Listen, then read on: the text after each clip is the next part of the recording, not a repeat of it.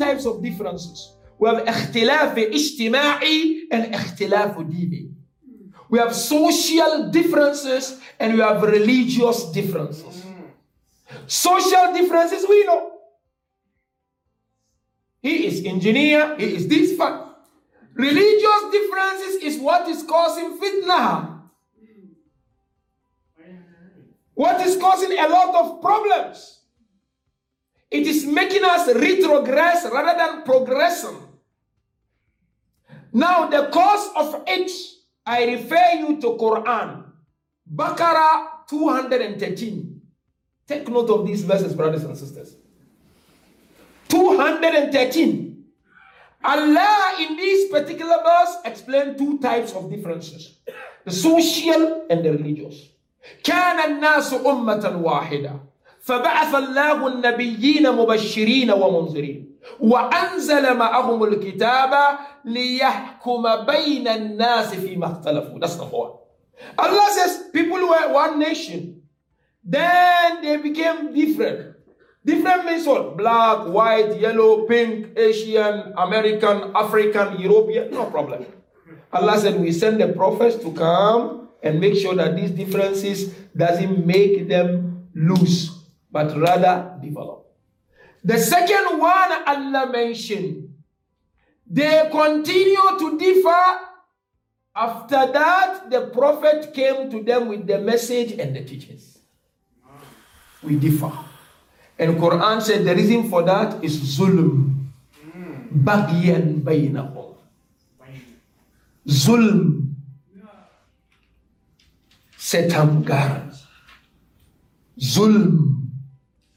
Why do I differ with you? Because of the zulm I do towards you and zulm you do towards me. How? We sit in a boardroom, we discuss. I feel I am right and you feel you are right. But Islam says there is no right, there is no wrong, just talk.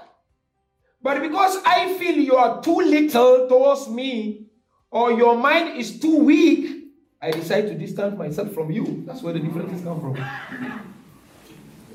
Therefore, Quran said all these negativities that you see, and the negative vibes that we see, it is a baghyan baynahum. It's because of the zulm. In fact, Islam says, for me not to talk to you is zulm against you and zulm against myself. This is what is causing all these problems and causing all this fitna. And Islam says, any division or friction which is not been handled according to the teachings of Allah cause three things. Number one, it divides the ummah apart completely. Wow. Today you go to certain communities. The daughter is making taklid of one marja. Son is making one marja. And this simple thing is normal. But sometimes you find people fighting because of that. You go to Shia. This marja has a concept. And I don't support it. You find people are fighting. Have you seen where she asked the Kesim Maraji?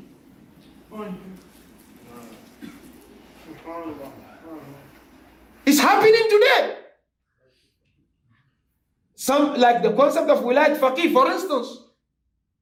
People who are not in favor of it, they attack those who are doing it, and vice versa.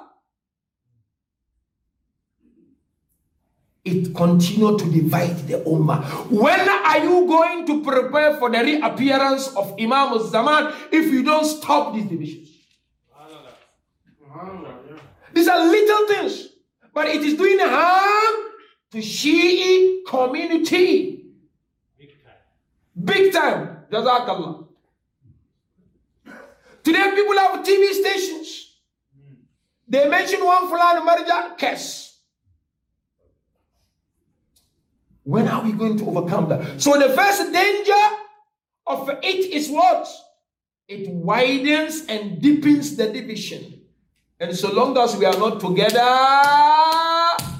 Allah will not be with us. He will go and pick a new one. Give an example. A Christian family. I recited their Masa'ib a few nights ago. They joined Aba Abdullah. Less than a week, they became Muslims. And they were the first family Matthias alongside Aba Abdullah. If we have it, and we don't look after it, Allah will substitute us with others.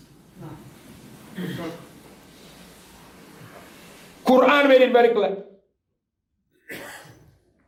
Surah Al-Anfal, verse 46. وَلَا تَنَازَعُوا فَتَفْشَلُوا وَتَذْهَبَ رِيحُكُمْ. Oh Ummah al-Islamiyya, Muslim Ummah. And here I'm saying, oh Shi'ani Ali, Shi'ani Hussein. وَلَا تَنَازَعُوا. Don't argue. If you argue in a nice way. Because if you argue to show animosity, tafshalu, you will fail dismally. You'll fail. Today this was happening, unfortunately.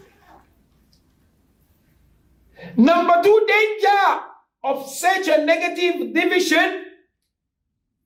I follow this one, I don't follow that one, we follow this one, we don't follow. Your power and strength will go astray. You are an engineer, you are a lawyer, you are a doctor, you are a soccer player, football player. Instead of coming together, now we're trying to understand which marja, which other marja, which power is going in vain.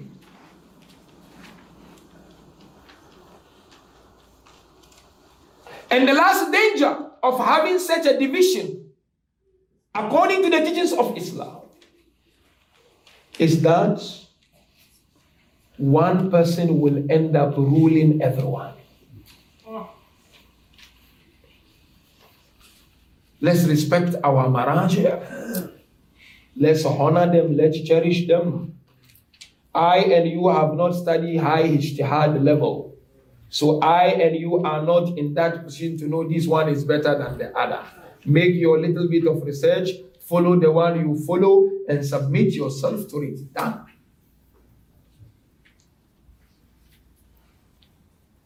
Last examination. How do we handle division? Techniques from Ahlul Bayt. Division could be your family doesn't talk to that family. Division could be we all come to the mosque, but I don't want him to sit next to me.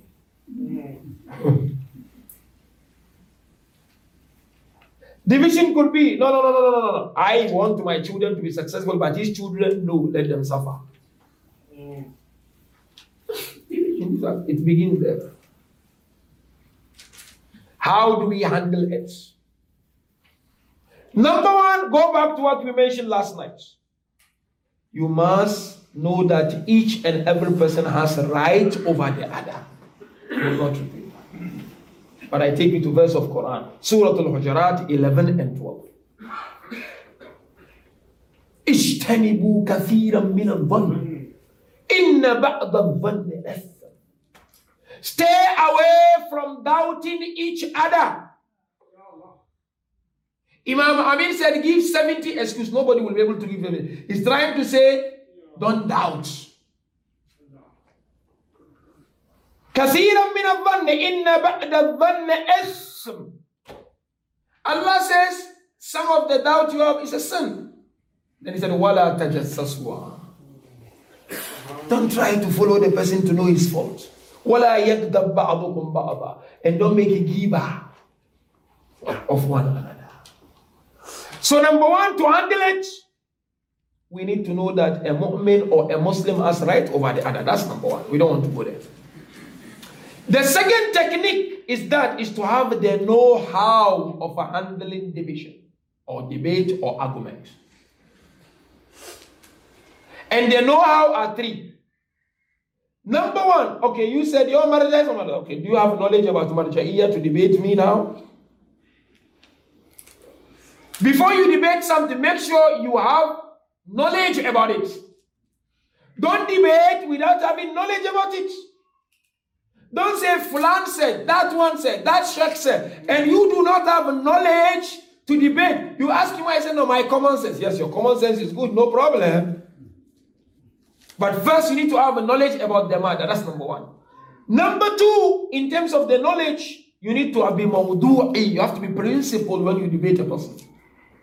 Principle in the sense that don't wait somebody speak like 1 hour and you take 5 minutes of what he said and you spread rumors against the person. This is what is called some fitna in Muslim Ummah today.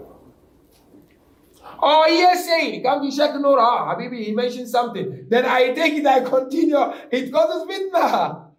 You have to be mawdu'i. You have to be principled. Get all the information before you start talking about it. If you don't have the information, then you have to keep quiet. Because you have to give amanat where it is due. And the last one, brothers and sisters, is siyanatul mujtama. Is to be overprotective. I use the word over of your community. Because when I differ with you and we curse each other, you don't suffer, I don't suffer, the community suffer. I go my way, I pray in the house. Do I go my way, I do in the house, and the community suffer. So how do you protect the community? Two things. Number one, understand that there will always be differences. It's inevitable. There will always be differences. Baba, your tongue and your teeth also they differ. When you have like nice lamb chop, but when there is a bone there which is giving you some stress up there, you put sometimes the tongue and the teeth, they collide, isn't it? And you'll see a bit of blood on your tongue. But the next day when you put the food, the tongue will accept and the teeth will start biting. There must be differences. It has to happen. If you don't want to see differences, then you don't want to develop. And number two, we should do away with the notion of bringing someone down. Sukutul akhari. You want to bring me down? Ya Allah, tafadhal. Should not bring somebody down. When I meet you, Mahdi, I said, Assalamu alayka wa rahmatullah. What does it mean? I'm praying for you. Is it from my heart? Is dua I'm making? And when I say this salam, look at Quran. Salam is an attribute of Allah, isn't it? But it's a sort of creation. That is why Laylatul Qadr, we are told Salamun hiya hatta. That salam is enough blessing for all those who go to the mosque for Laylatul Qadr. The same salam on the day of Qiyamah, when all of us are in Jannah with Fatima al-Zahra.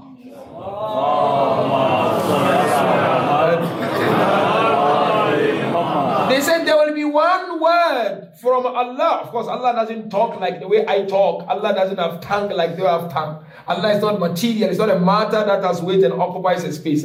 But Allah will send the message. What will be the message? Salamun qawlan min Rabbir Rahim.